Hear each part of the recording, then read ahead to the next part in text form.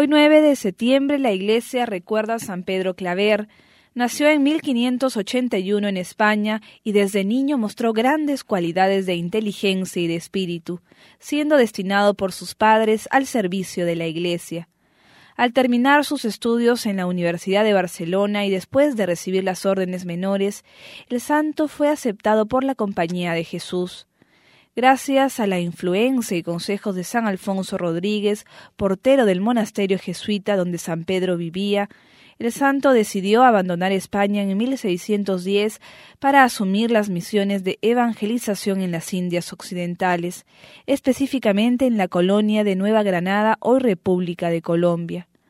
En 1615 fue ordenado sacerdote en Cartagena, en donde el santo, al ver la entrega y el servicio del padre Alfonso Sandoval por los miles de esclavos negros provenientes del África, decidió convertirse en esclavo de los negros para siempre, y pese a su timidez y falta de confianza en sí mismo, el santo se entregó a aquella misión con tenacidad y mucho entusiasmo. Visitaba casi diariamente las barracas en el puerto, donde conversaba y predicaba la palabra de Dios, logrando la conversión y el bautismo de miles de ellos.